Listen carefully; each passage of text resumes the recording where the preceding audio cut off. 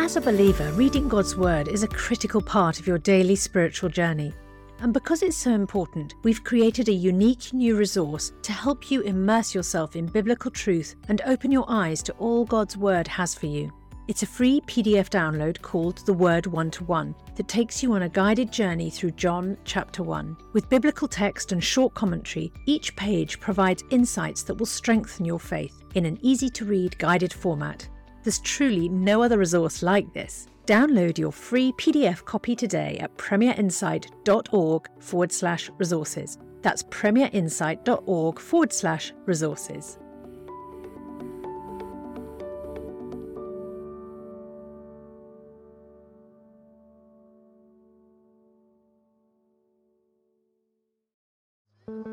These people can end up in adultery, divorce, toxic relationships, and going to the next new age practice, because one always leads to the next. I've seen it over and over again. I always say it's kind of like a potato chip. You can't just have one.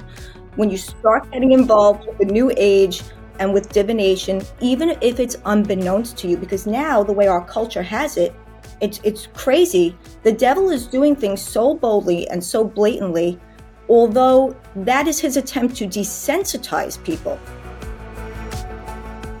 You've got to be absolutely 100% sure on this Taylor Swift thing if you're going to state something like that, because the consequence, like I said, is generations of people just being completely turned off church and finding Jesus to be weirdly irrelevant because he's being presented with all of this like packed in extra stuff, which frankly is not in the Gospels and has this, like I say, I think a conspiratorial, evidenceless basis. So that's why I think there is consequences to this, and it's what's the result? It's pushing people away from the church. And if the devil is behind it, then yes, that's probably what he wants. And so why wouldn't he try to sow division?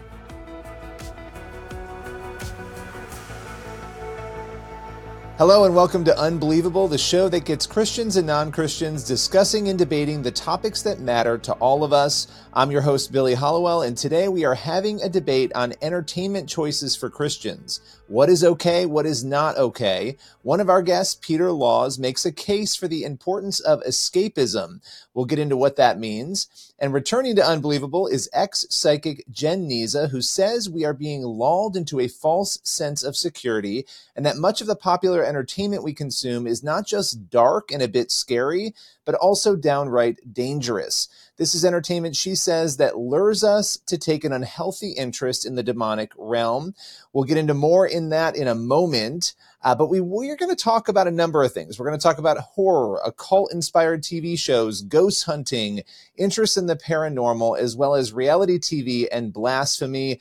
There are a lot of things that my two guests will probably disagree on, including the types of contents that adults and kids should watch. But I want to introduce the guest to you. Coming on Unbelievable for the first time is Peter Laws. Now, Peter describes himself as somebody who went from an anti-church horror fan to a pro-horror church minister. That's going to be interesting to talk through. He also wrote the book, The Frighteners, Why We Love Monsters, Ghosts, Death, and Gore, which explains and defends the human morbid streak. He's also the creator of the horror church podcast, Creepy Cove Community Church, which offers full and immersive church services that are broadcast from a supposedly haunted fishing town. It's been described as Songs of Praise meets Stephen King. And also with me is Jenn Nizza. She is an ex-psychic, as I mentioned. We're welcoming her back to the show. Now, she has a podcast, Ex-Psychic Saved, that she hosts, and she spends a lot of her time in ministry warning against the dangers of the occult, speaking about her conversion as well to Christianity. She describes dabbling in the occult and demonic worship as going to the problem for the solution. Recently, when discussing Amazon Prime's new video cartoon, Has Been Hotel, she wrote, quote, "Cartoons that turn the devil into entertainment are what Satan wants. Demonic doors can open." So there's a lot, obviously, for us to talk about here today. Make sure if you are here with us that you subscribe, you hit that subscribe button. And as always, let us know which arguments convince you. If the show raises more questions for you, we would love to hear from you on that. But for now, we are going to dive into part one of the show today. Now, Jenn, I want to start with you And I want to get just briefly, on the last time you appeared here, we went deep into your backstory, but tell us briefly a little bit about who you are and your journey into faith. Thank you so much, Billy. Nice to meet you again, Peter. Thank you for having me on the show. I actually got into divination at a very young age. Those doors were open for me, and it sent me down the rabbit hole of demonic destruction from the age of 13 to 37. I became involved with many divination tools, tarot cards, coffee grind readings, automatic writing, psychics, and then I ended up as a psychic medium, and I ended up also leading my own divination class before Jesus Christ set me free.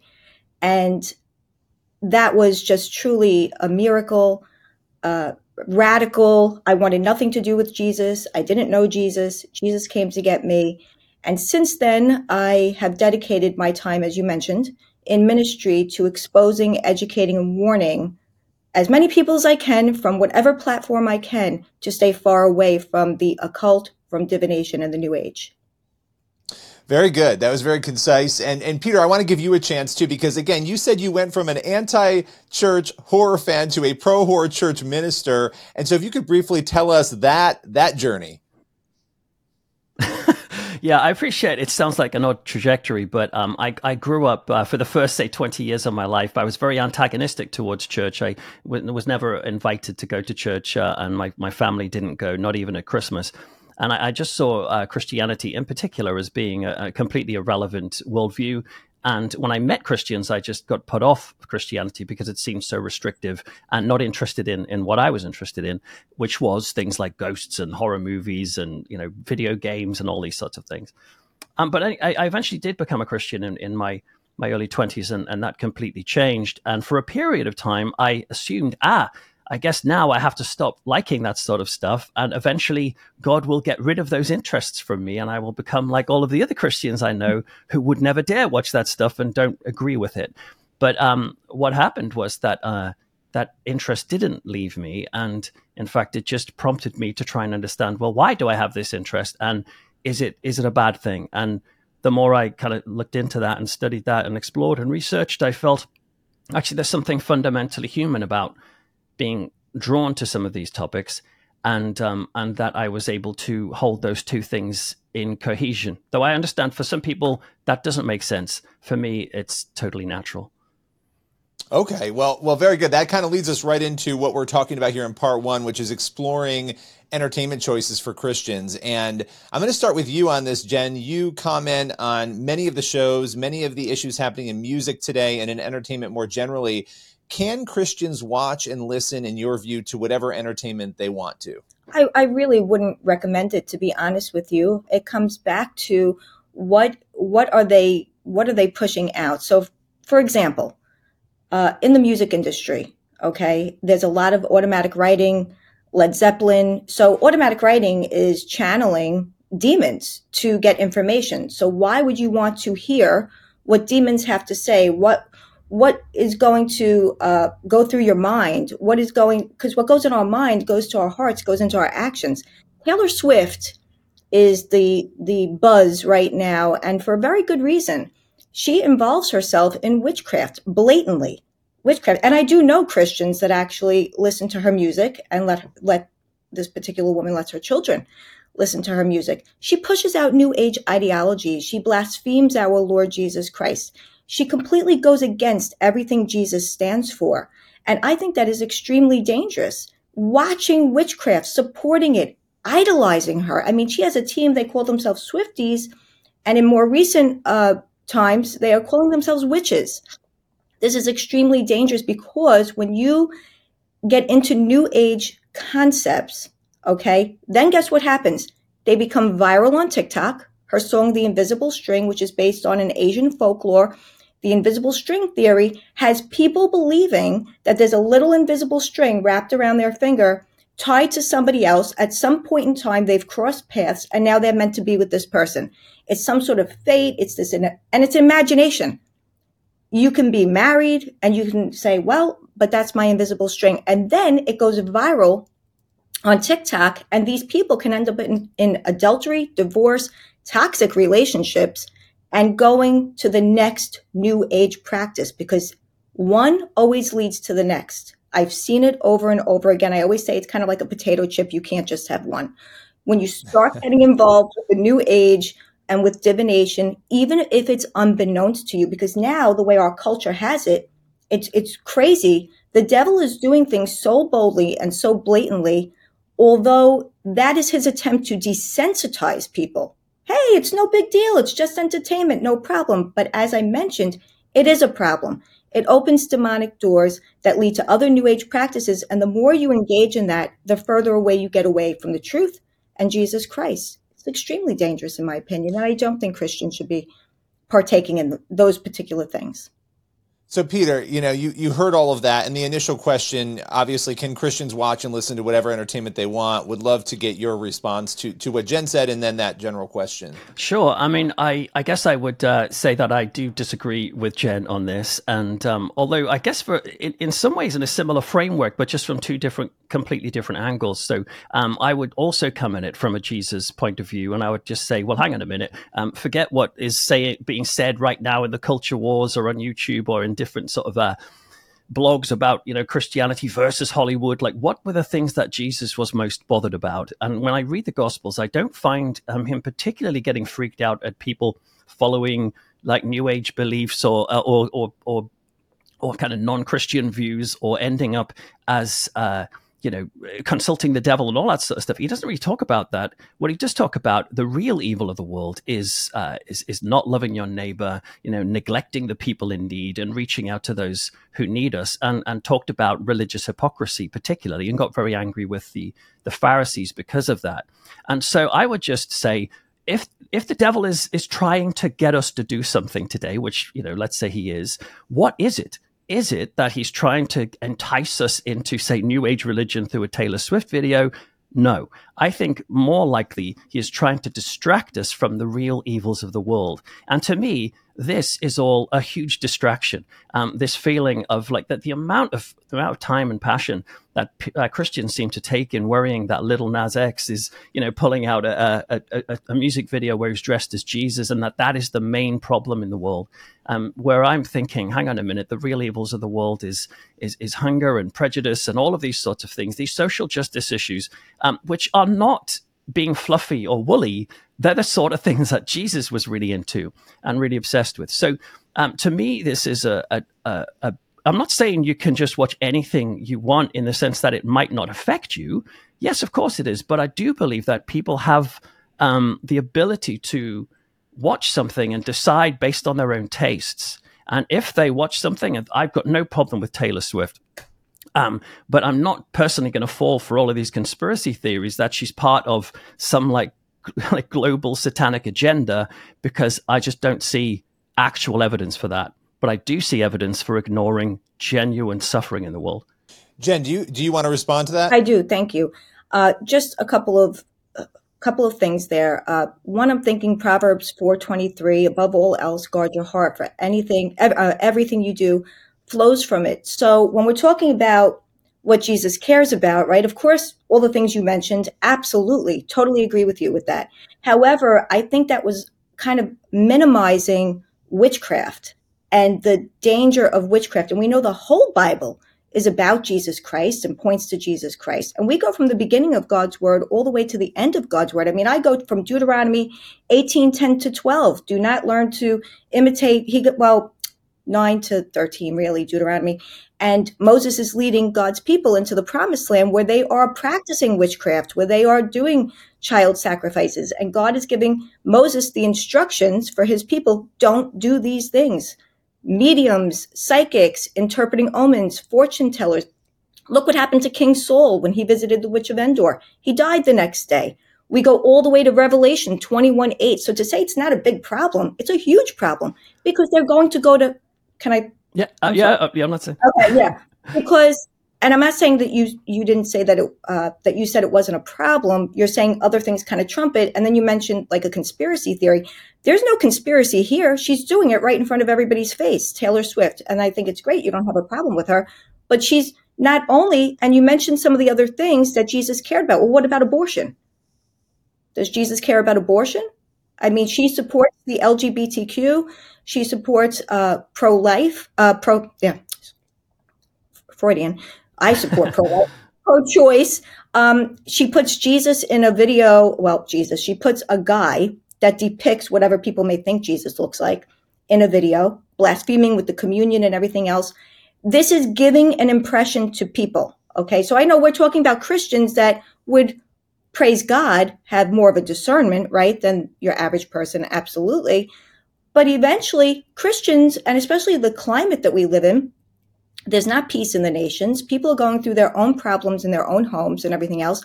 Teenage girls are watching these things. And the reason why I'm so concerned with this is because I know what the consequences are of engaging in demonic practices. And how long does it take? You're watching it for it to go in your mind. And now these young ladies or young men, they think this is the answer to their relationships, or they're watching the way she dresses. She's a serial dater talking about invisible strings. How many invisible strings are you going to have in your life? How many soulmates? How many whatever, right? While she's promoting promiscuity.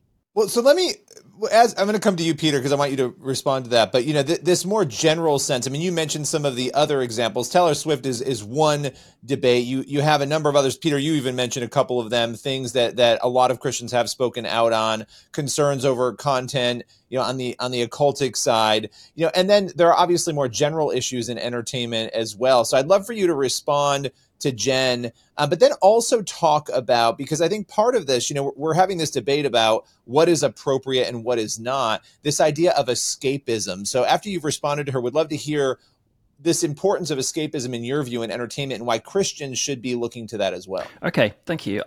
Well, I suppose just picking up on something that Jenn just said about the consequences. What are the consequences of, say, like a Taylor Swift video, and perhaps that it's going to pull a whole millions of young people into witchcraft?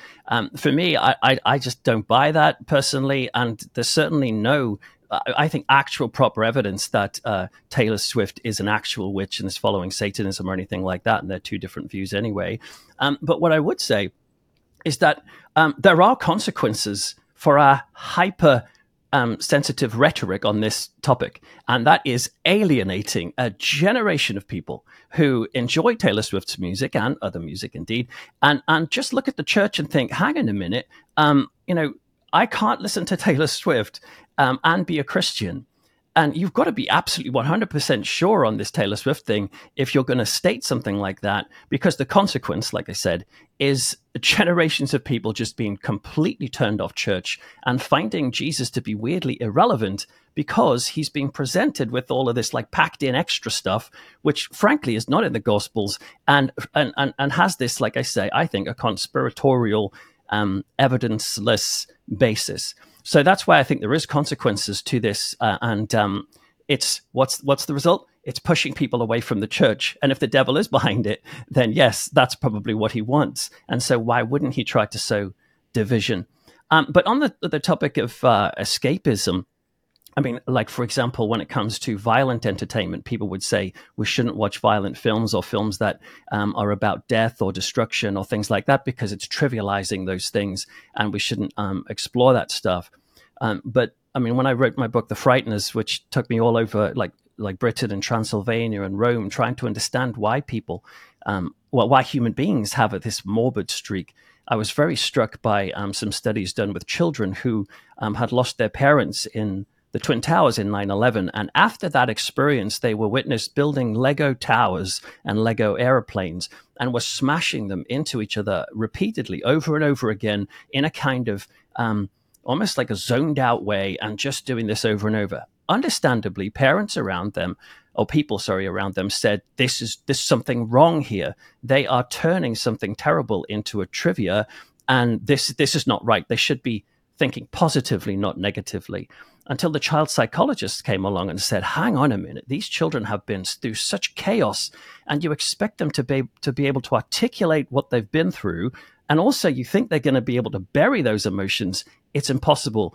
What they're doing is they're taking the things that are frightening and scary and turning them into predictable patterns so that they can gain mastery over their fears. That is what I believe we're doing with, for example, morbid culture, that it's not just escapism, but it gives people an ability to face their fears.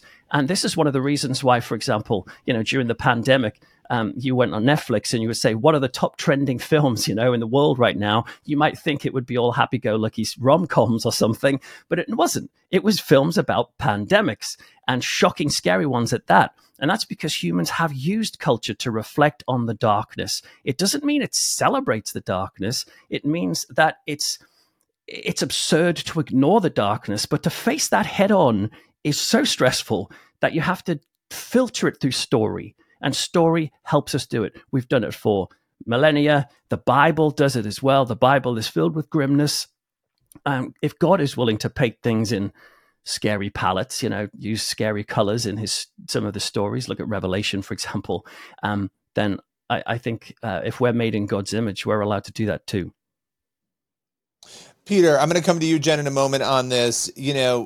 Is there a line for on that front, right? When it comes to content, and where is that line where somebody might say, okay, this is where, and of course every topic is different, but this is where maybe the Christian should stop, watching this thing, or, I don't know, what is your sort of benchmark for that? Well, it's interesting because, a couple of weeks ago, I was asked to speak at an arts conference in Birmingham. And when I stood up, the first question they asked me was, when was the last time you watched something that, made you feel uncomfortable and shocked?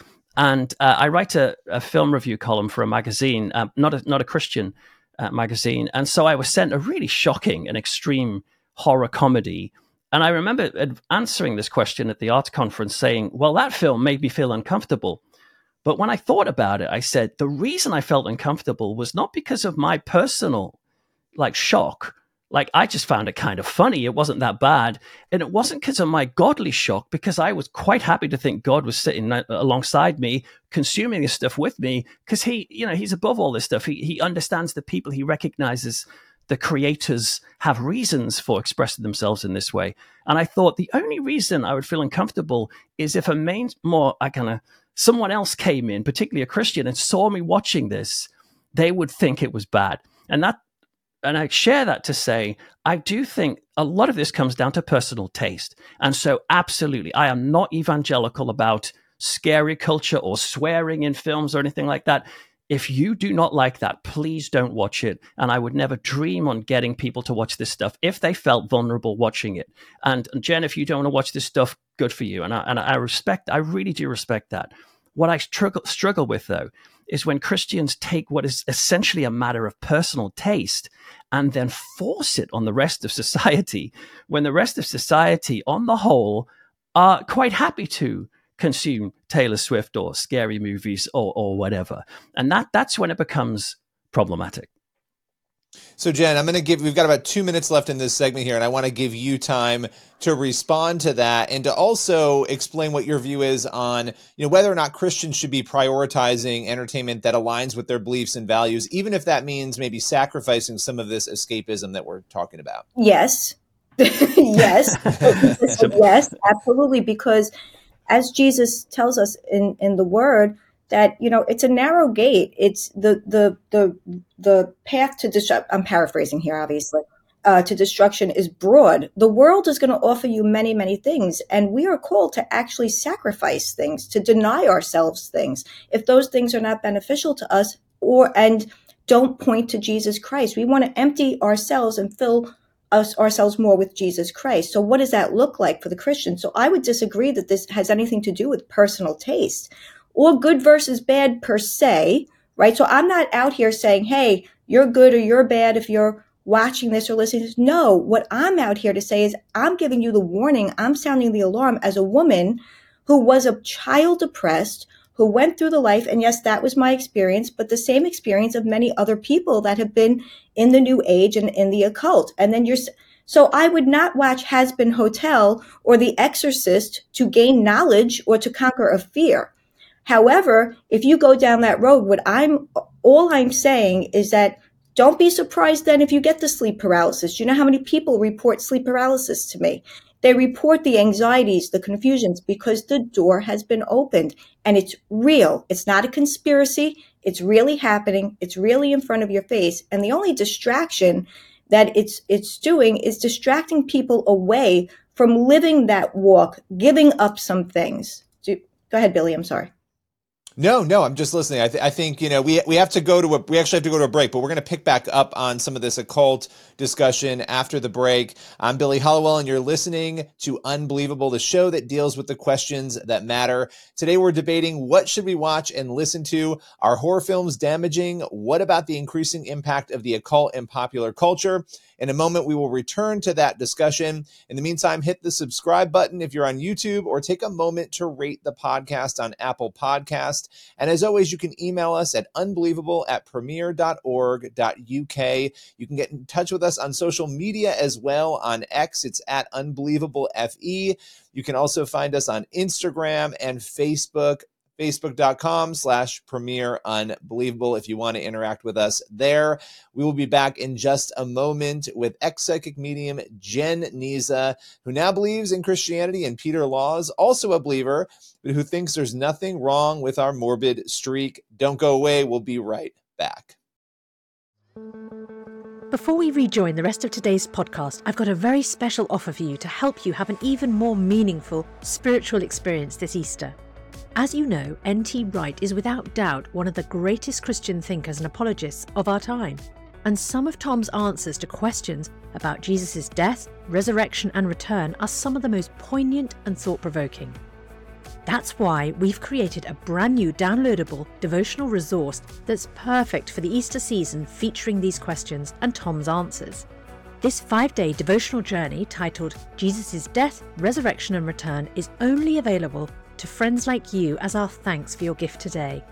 And remember, your support is truly critical to help keep resources and podcasts like Ask NT Wright Anything and Unbelievable going strong, because this ministry is completely funded by friends like you. So please give the very best gift you can today, and make sure to download your copy of Jesus' Death, Resurrection and Return devotional at premierinsight.org/Unbelievable Show. That's premierinsight.org/Unbelievable Show. Thank you.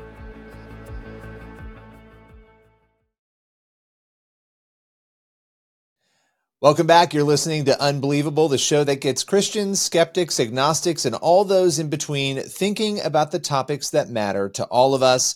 We're heading into our second segment here. Again, we've got Jenn Nizza and Peter Laws, and let's just dive right back into it. Peter, you mentioned The Exorcist, and we're going to be talking a little bit more about the occult issue. You mentioned some examples. We talked about Taylor Swift. There are lots of actual, very solid examples of this happening in pop culture. But would you say, Peter, that the occult is taking over pop culture? No. But what I would also say is pop culture is reflecting things that are interesting to us at this period of time.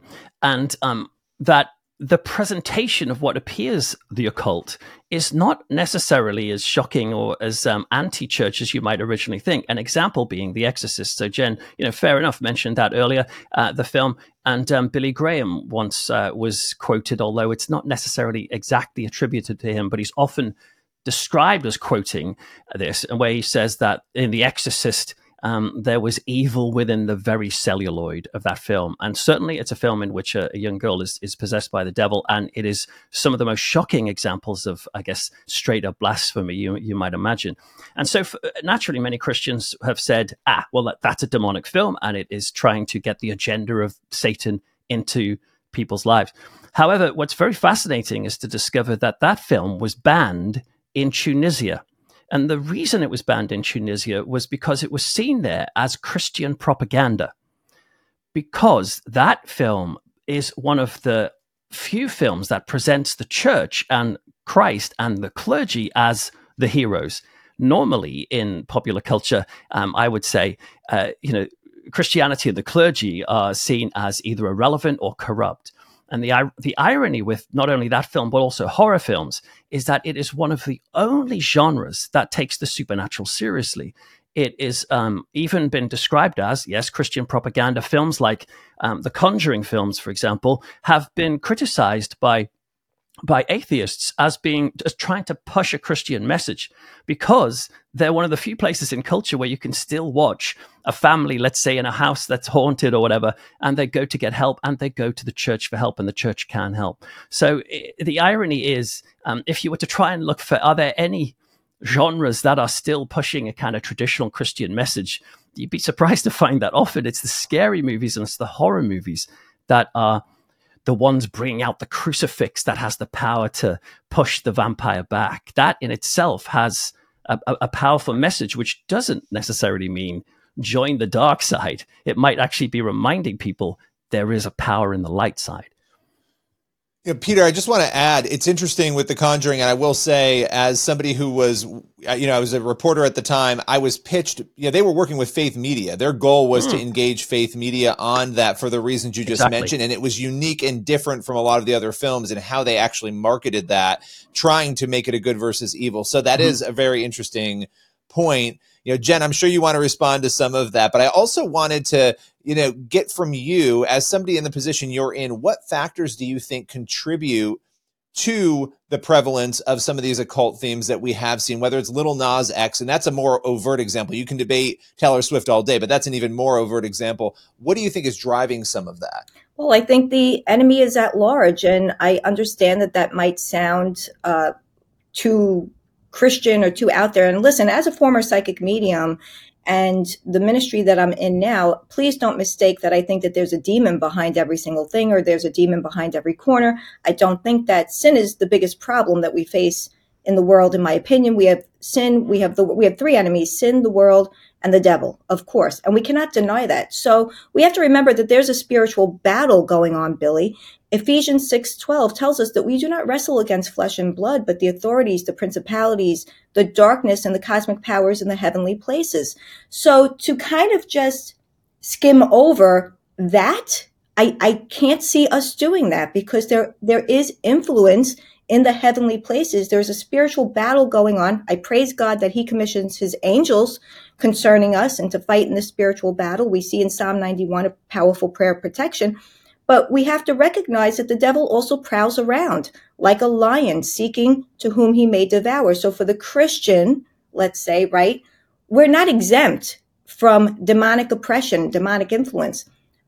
So I know I'm going off a little bit here. I hope I answered your question fully just by saying I do believe that the desire for power, the temptation, those are factors. Money, pride, fame, those are factors. Sin, those are factors that lead to all the demonic. Notice that those are characteristics of the devil. And remember that the Bible says that we're not all children of God, guys. And I know that upsets people, but it's what the Lord says. We become children of God when we put our faith and trust in Lord Jesus.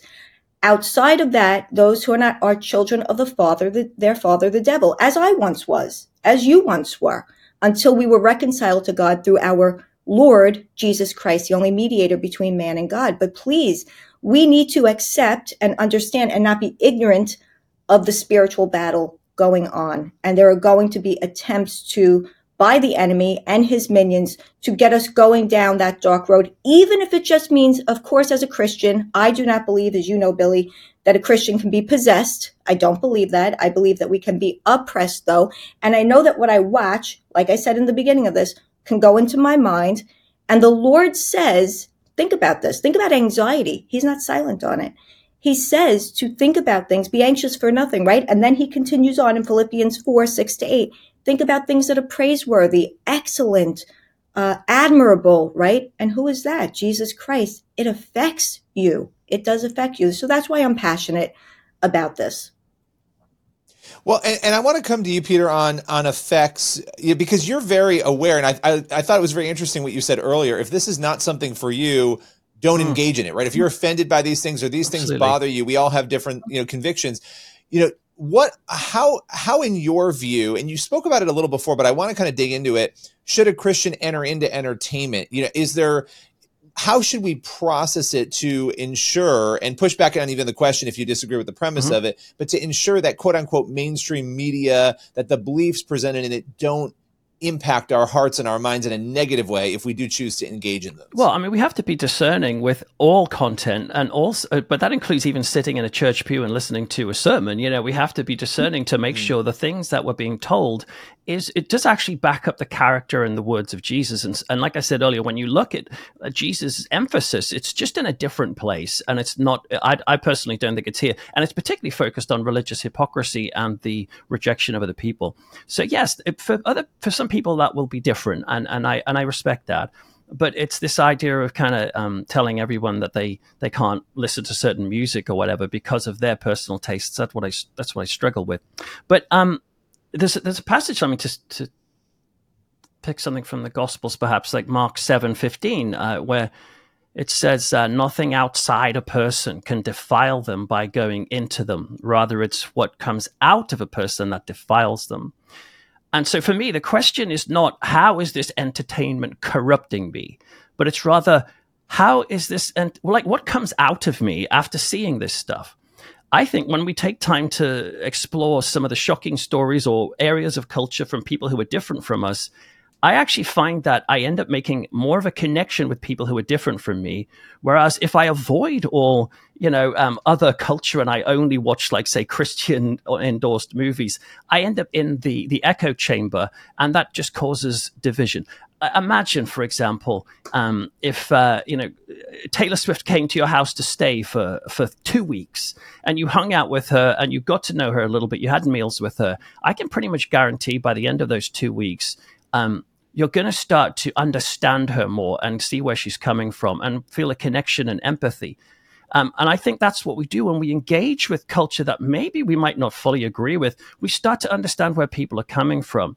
Yet many Christians don't even bother to watch the stuff they complain about because they've fallen into the trap of Pharisee type thinking, where it's just all about who's in, who's out, that there's a global conspiracy to corrupt us, and that division must be stoked to save the church. But ironically, I think Jen's right that we are dealing with serious issues, and the devil may well be trying to cause problems in this area. But like I said earlier, I think it's to try and divide people and to stop people seeing the church as a credible place in which to find spiritual enlightenment. And the more that we freak out because some pop artist like puts their hand over their eye or something on a magazine article, and we say, aha, that means they're a pedophile satanist.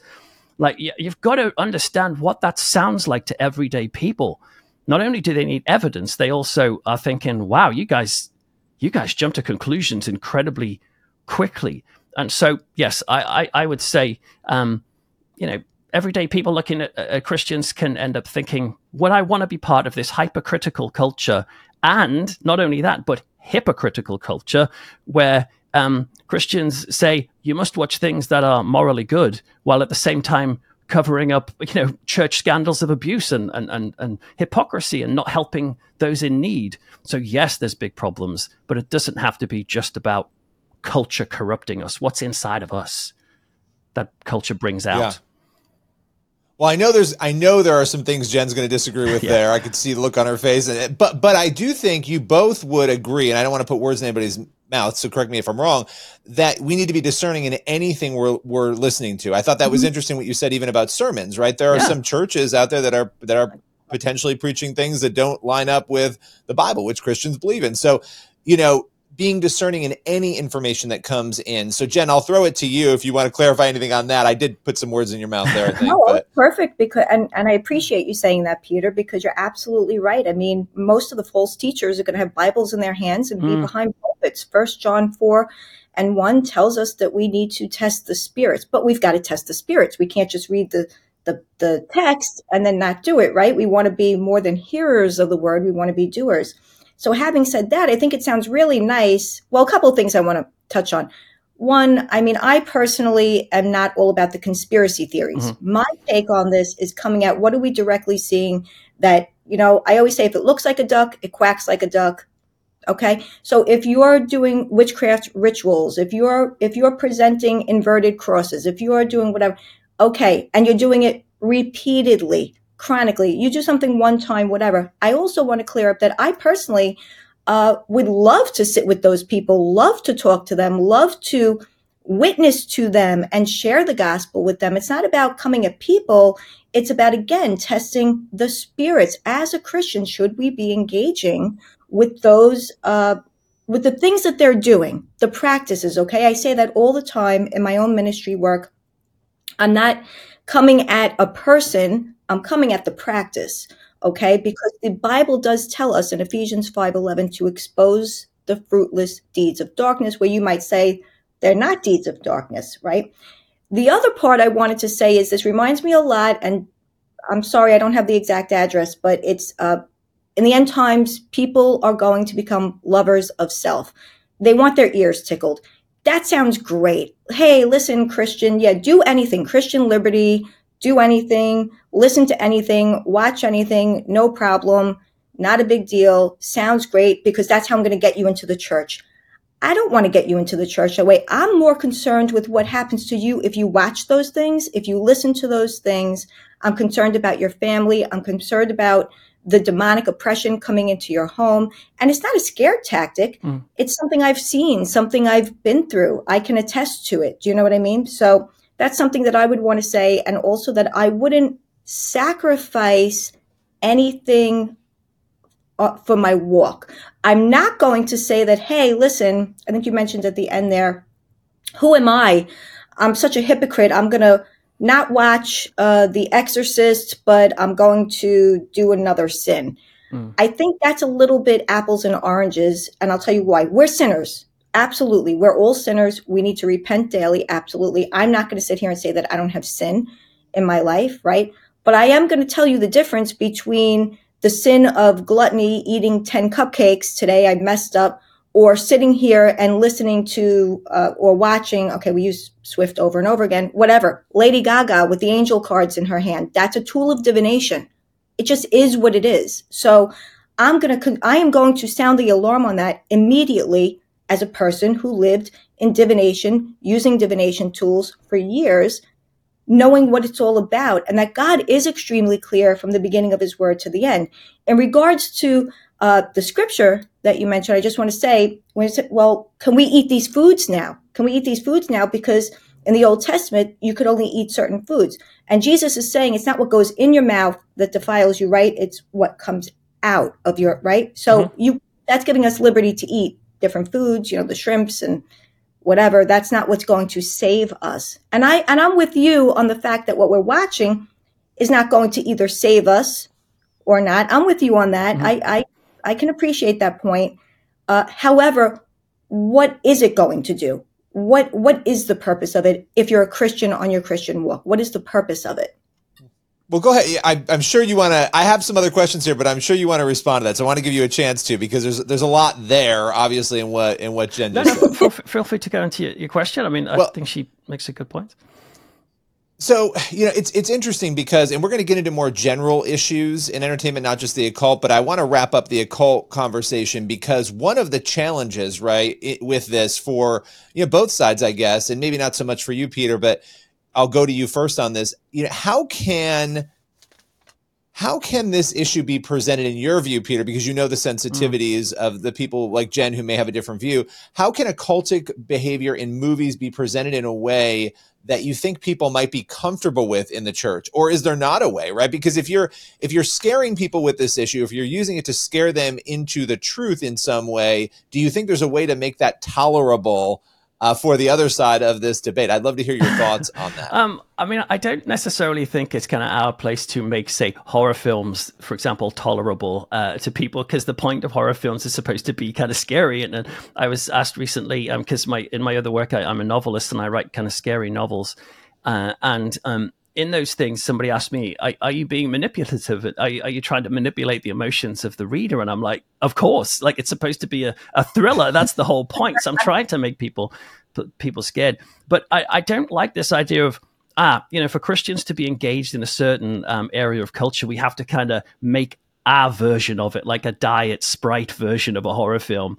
I mean, fair enough if they want to do that, but that misses the point. I'm talking about engaging with people where they are at and not judging them and writing them off because of their interests. And an example, I guess, is me, in the sense that, like, when I grew up, I was very anti-church. I was, I was, I never, like I say, I never went to church. I used to be particularly angry with Christians. I didn't understand why. And so when Christians came into my school and tried to encourage me to come to church, and they were playing like cool hip music or whatever, and they were dressed, like I was, and they were like, hey, if you could be cool like me, Jesus is relevant. And I just remember thinking, wow, you guys have got no interest in me as a person. All you want to do is make me into a cultural product.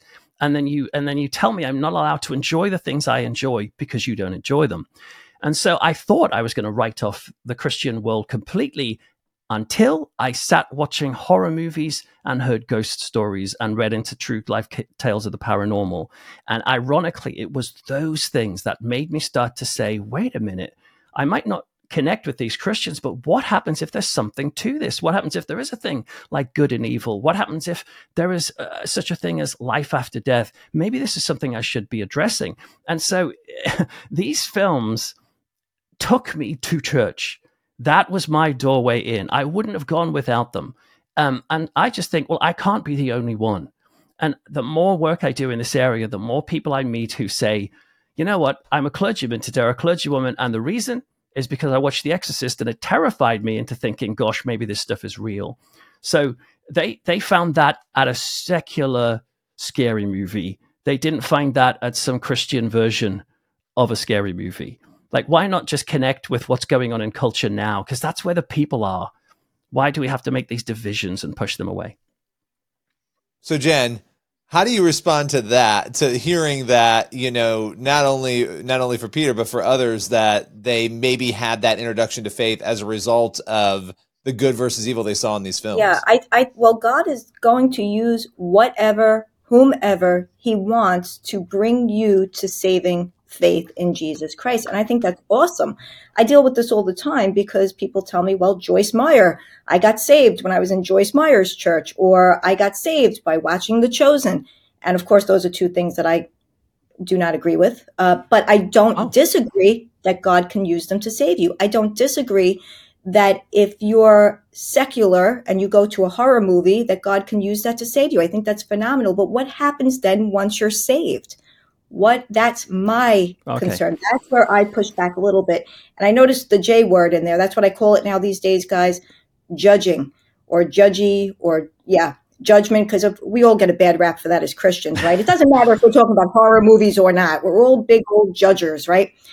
We're not condemning people. God is the judge. God is the judge. But we do need to discern, again, and we mentioned this, what is holy, what is not holy? What are we looking at? What are we listening to? What is going in?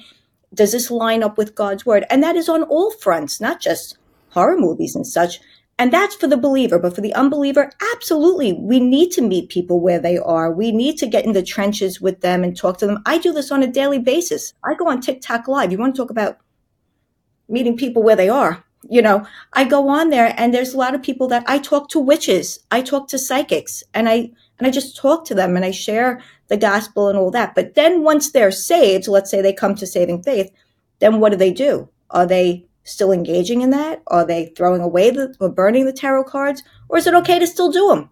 I'm saved now, and I don't want to judge. And hey, listen, what are the real dangers present to the Christian? The unbeliever, we know that they need Jesus Christ. We need to share the gospel. I would sit with them all day long. Meet them where they are. Jesus met me where I was. He saved me while I was a psychic medium. I didn't have to get right. So I'm with you on that. Okay. Yeah, that is interesting. Any final word, Peter, on that before we go to break? I'd just say that as the church needs Jesus Christ as well. And unfortunately, the church, I think, seems to not pay a great deal of attention on the priorities of Jesus Christ. That's all I'm saying. And so really, this feeling of that the world is going to fall apart, let's say, if you watch one of these films, for example, I think is glorifying the evil more than the film itself. I remember when I was training as a minister, and we were in the room, and a guy came in with tarot cards and just handed tarot cards out and said, look, I use these because I go to psychic fairs, and there's interesting symbology in these cards that I use as a way of like sharing my faith with them, and where they're at. And they passed these cards out. And I would say there's about 30 guys in this room, people in this room. They all went like this, and they wouldn't touch the card. I picked up the card and was like, interesting. This is an interesting way of connecting with people. And the reason why the people picked it up is because they believed that card was inherently evil, and that the devil was going to jump out of it and attack them.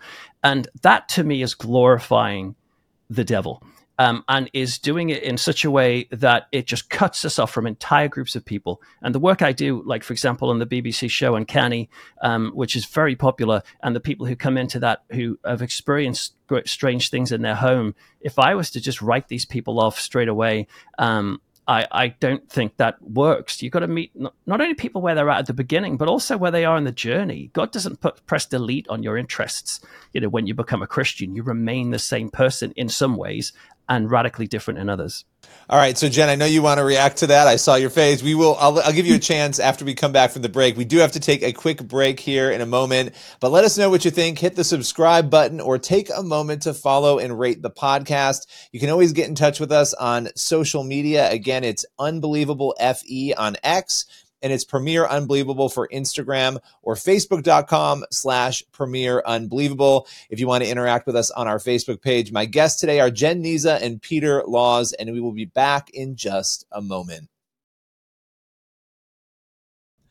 Welcome back. You're listening to Unbelievable, the show that gets Christians, skeptics, agnostics, and all those in between thinking about the topics that matter to all of us. We're heading into our third segment here, and Jenn Nizza and Peter Laws are still with me. Let's get right back into it. Now, we're going to be moving into a discussion about more general entertainment themes and Christian storytelling. But before we do, Jenn, I know that we talked a little bit about tarot cards at the end there in that last segment.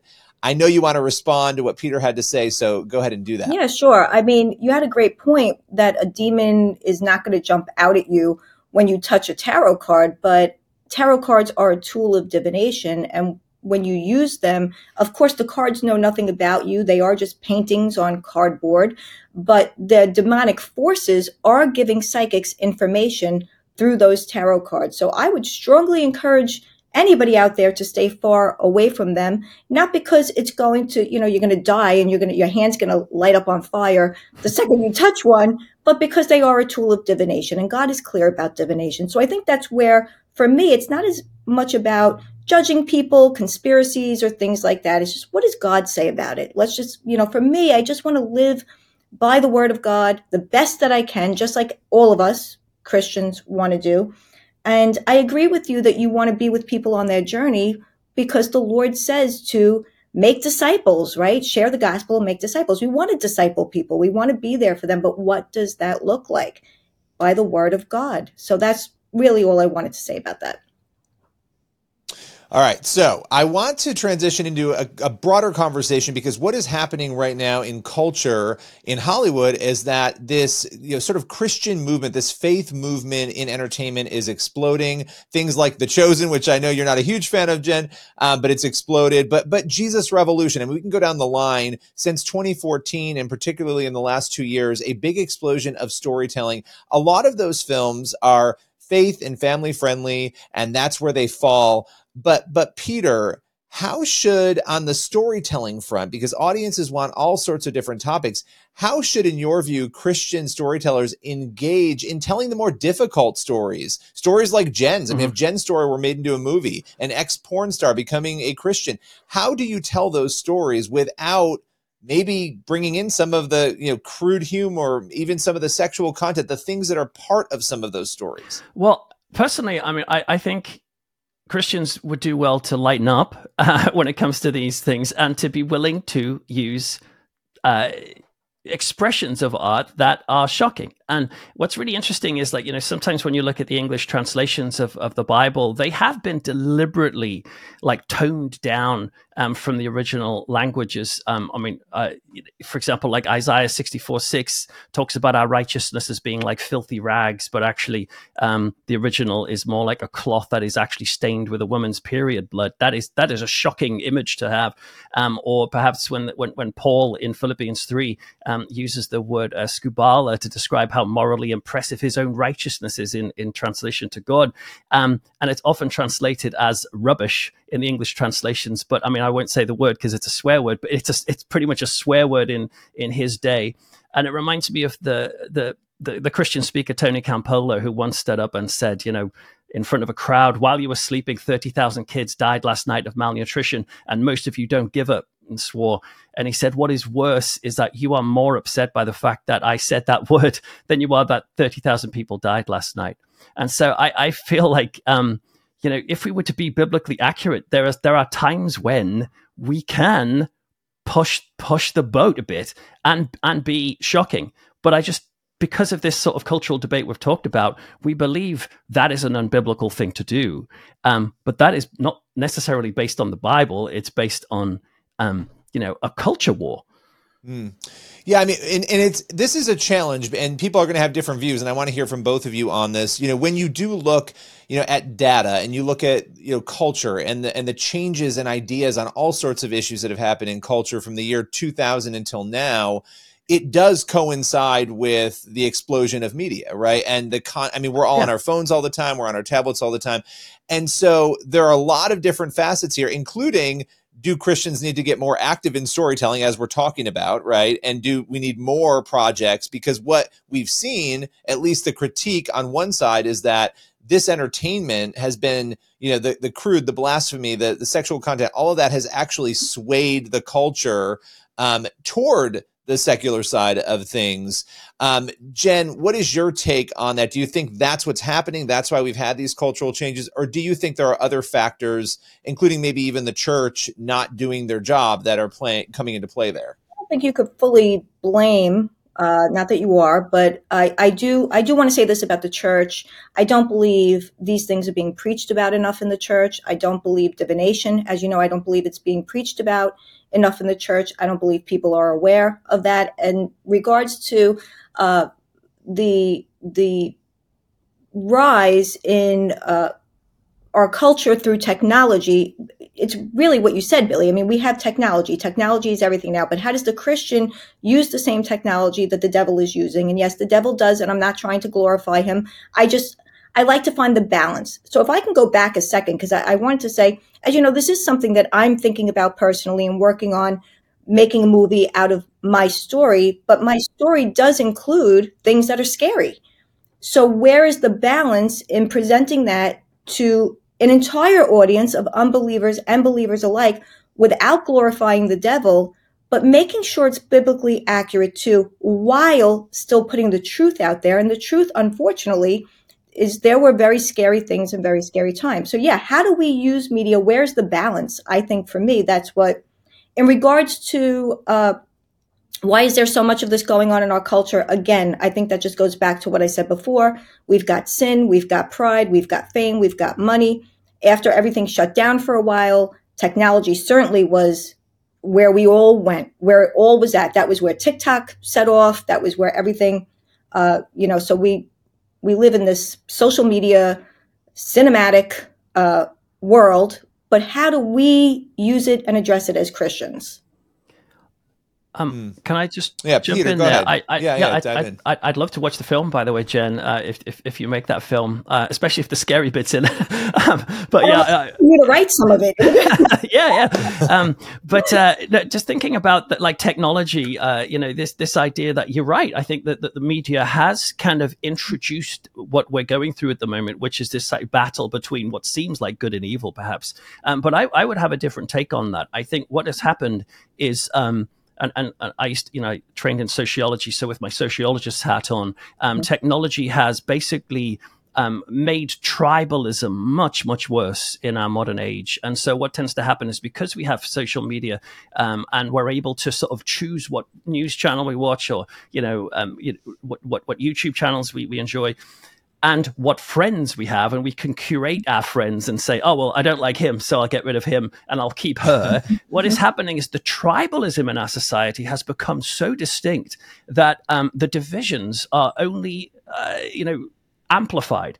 And I think this is where one of our problems is that many people in the church are so far removed from the everyday person in the street, or the people who, like, for example, like people who watch the Kardashians, and will say, oh, well, the Kardashians are vapid and stupid and corrupt and horrible. Whereas the person in the street are like, well, I enjoy them. They're interesting and they're inspiring because of the businesses they've made.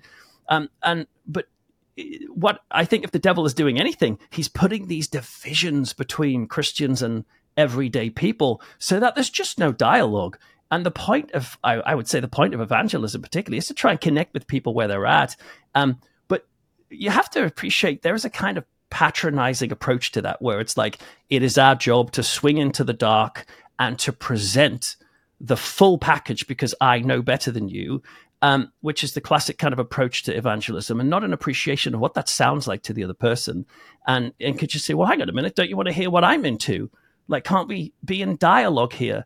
And I'm just talking about on communication level, that is more effective. Because I bet you if I said to you, well, would you want to sit down with a Satanist and give him an hour to talk to him about what he believes and invite him to the church? You'd be like, well, absolutely not, because that's wrong. I'm not necessarily saying get him in the pulpit. I'm just saying the divisions, that's the problem. And it's exacerbating this argument. And that's, I think, what technology has done.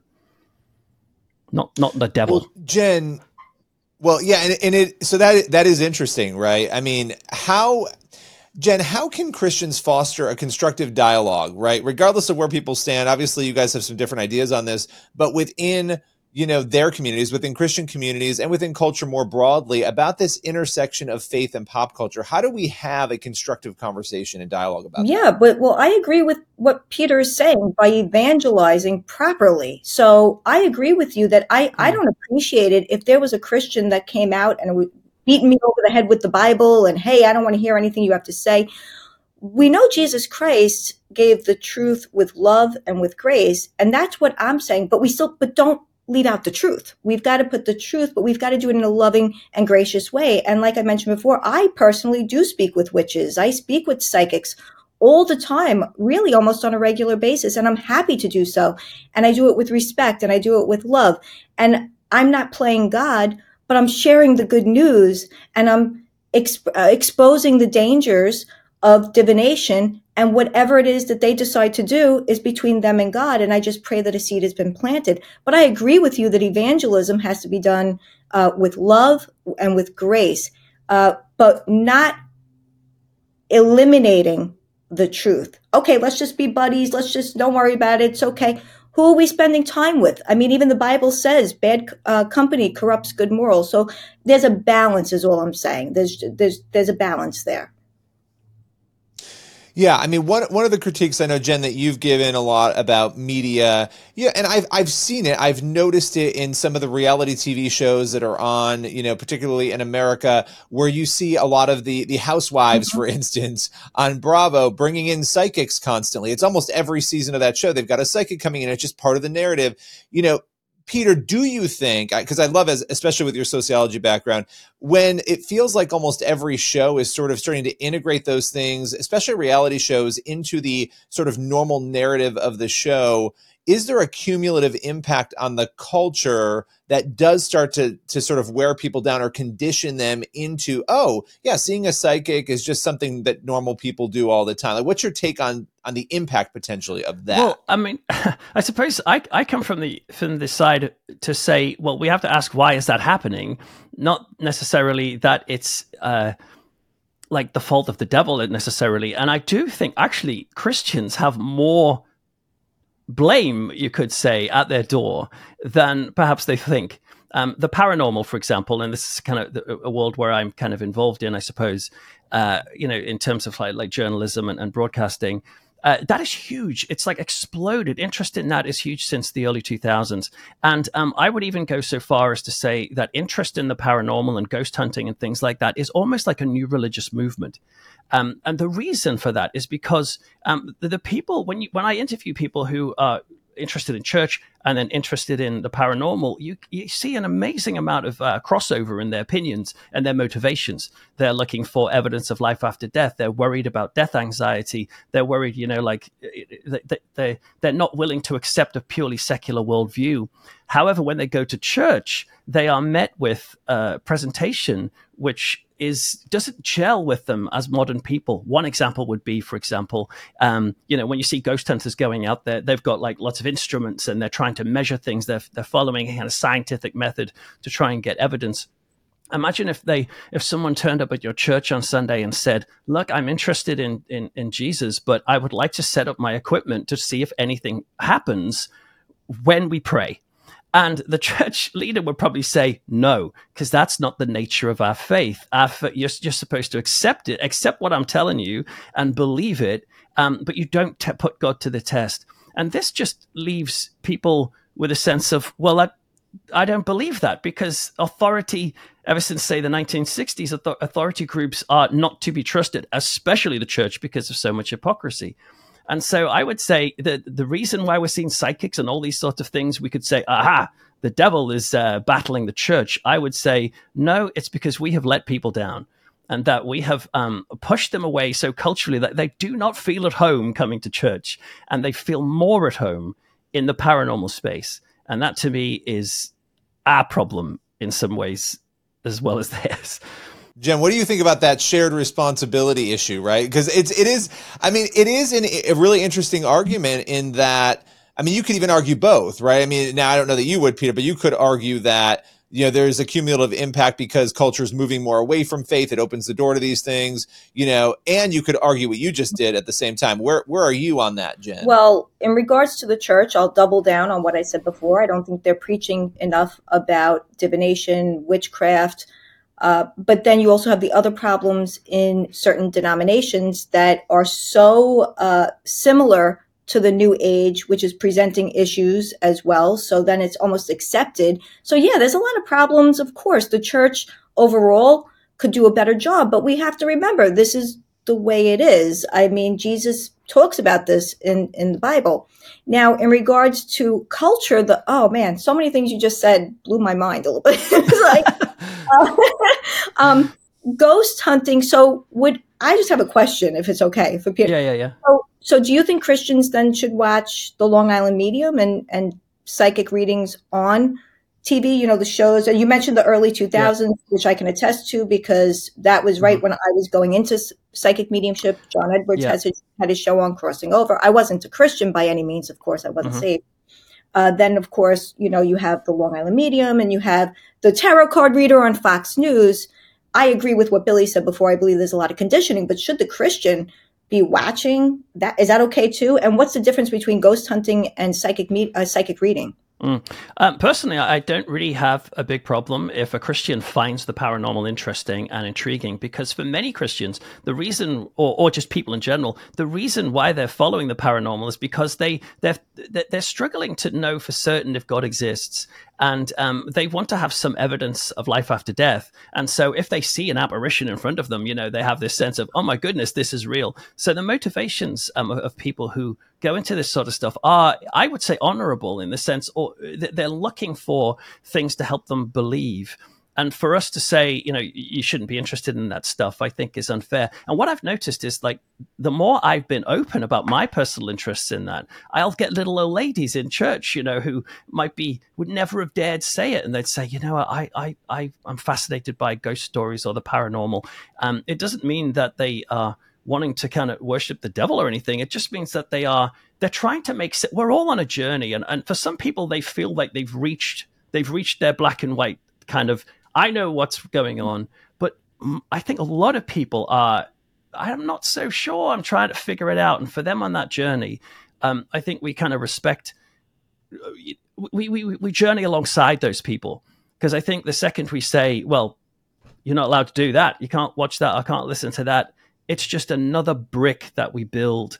And that's why, I speak at paranormal conferences, for example, and I've been amazed at when I turn up at these things. Firstly, they think, wait a minute, you're an ordained reverend, so I guess you're here to condemn us. And I'm like, actually, no, I'm happy to tell you my stuff, but I'd love to hear your stuff because, maybe I've got stuff to learn. And that's not some evangelistic kind of ploy, by the way. This is genuinely who I am. And what happens on those things is like, I might be up until 4 a.m. with people coming in and sitting with me saying, well, tell me your thought, tell me your story. And I just feel like that's a better way of connecting with people. And I've interviewed witches, for example, who have been put off going to church because the second they came in, they discovered Christianity was not interested in ecology, not interested in feminism. Sorry, in the feminine, I should say, and was relentlessly masculine and all of these other things. There's all these people who potentially could join the church and they just don't because we think they've rejected us. But actually, it might be because we've presented a flavor or a version of Christianity that just doesn't make sense to them. Final words on this, Jen? Just real quick. I think that what I'm hearing and I can appreciate is that people are on a journey to understand if there's something after. Those are the questions, right? Where do we go when we die? What happens? What's my purpose? Absolutely. I agree with you there 100%. That's why a lot of people watch NDE accounts. Maybe they saw the medium, maybe they saw the psychic, maybe they saw the ghost hunter. But now when they come to Christ, let's say they become a Christian and they understand that's not what life and death is. Because when you're watching the psychic mediumship reading, you're not seeing God at all. That is demonic. Those are familiar spirits that are communicating with the psychic and must be avoided because God condemns it. But you're not condemning the person. You're saying, okay, great. Okay, this is what led you to Christ. Awesome. That's great. Let's talk about it now. Let's see, is this what God, is this what you should be doing? Is this what you should be entertaining, what you should be watching? And if not, why? And just bring them back to the Word of God so that they can live a holy life. That's all I'm saying. It's not about judging them, condemning them. No, I get that. Yeah. And the church should have everybody, make it accessible for everybody to come in. Absolutely. We always say the church is the ICU. We all come in there with something, right? We all come in there with problems. We're not perfect. Sometimes more than one thing. Whole list. But I don't want to stay in the church that will support any sin that I'm doing. I want them to tell me the truth. As a matter of fact, I can tell you when I was saved, a few days later, I made an appointment with the pastor of the church I was saved in. And he said this to me. I told him about the psychic mediumship and everything. He goes, listen, I don't pay your bills. He said, but I would be a horrible pastor if I didn't tell you what God says about this. And he told me the truth. And then whatever it was for me to do, but he wasn't going to support it. He wasn't going to support it. And he told me the truth. And what does Jesus say? The truth sets us free, and he's the truth. So you are not hindered by God's commands. They're not burdensome. You actually live a better life when you follow them. But they do become more burdensome when you create more sins than maybe there is. So, when you say, don't listen to Taylor Swift because that's demonic, I do feel like that is bringing way more kind of pressure on like normal everyday people with little evidence. And so I see what you're saying. You don't want to encourage people to, commit actual proper sin. Because that's destructive and it can hurt people, absolutely. But my issue is, imagine there's this list that is sinfulness, and the stuff that Jesus talked about, like I said earlier, is very particular. It's about rejecting people and prejudice and all these other things. And then it's and it's also watching this, and it's also don't listen to that album, don't take your kids to a Taylor Swift concert, and that just stuff is when my Pharisee bell starts pinging, and you think, whoa, hang on a minute, what is all this stuff? But I see what you're saying, but I guess we come at it from different angles. I do respect that. Yeah, two totally different perspectives. Quick final word, Jen, because we got to go in just a minute here. Yeah, I think that there are a lot of things like when, the thing with the Pharisee, the whole legalistic idea is actually that you have to follow a certain amount of rules to be saved. And we know that's not true. And we can't create, it's only through Jesus Christ that we are saved. He's the way, the truth, and the life, right? And also we can't create sins that we don't have the authority or the power to do that. I don't say, hey, listen, I wouldn't listen to that. I encourage you not to, not because I'm telling you you're going to go to hell if you do that. Sorry to be so bold, but I'm going to tell you it's going to open demonic doors. And my concern is for that person and demonic oppression. Well, I want to thank you both. I mean, we tackled a lot today. Yeah. We're going to have to leave it there. We could do 3 more hours on this because there's a lot to unpack when it comes to the issues, the underlying issues, and then obviously entertainment more broadly. You have been listening to Jenn, Nizza, and Peter Laws. We hope you've enjoyed today's episode. I have truly loved it. And as always, we want to hear your thoughts. So send us your questions. You can email us at unbelievable@premier.org.uk. Again, on social media, Unbelievable FE on X, or on Facebook and Instagram at Premier Unbelievable. Please rate and review us on your favorite podcast provider. It is a huge help to Unbelievable, helps us get the podcast out to those who don't know us yet. And for now, I'm Billy Hallowell, and it's been great to be with you. We'll see you next time for more discussions and debates on Unbelievable. Until then, from me and the team, have a good day.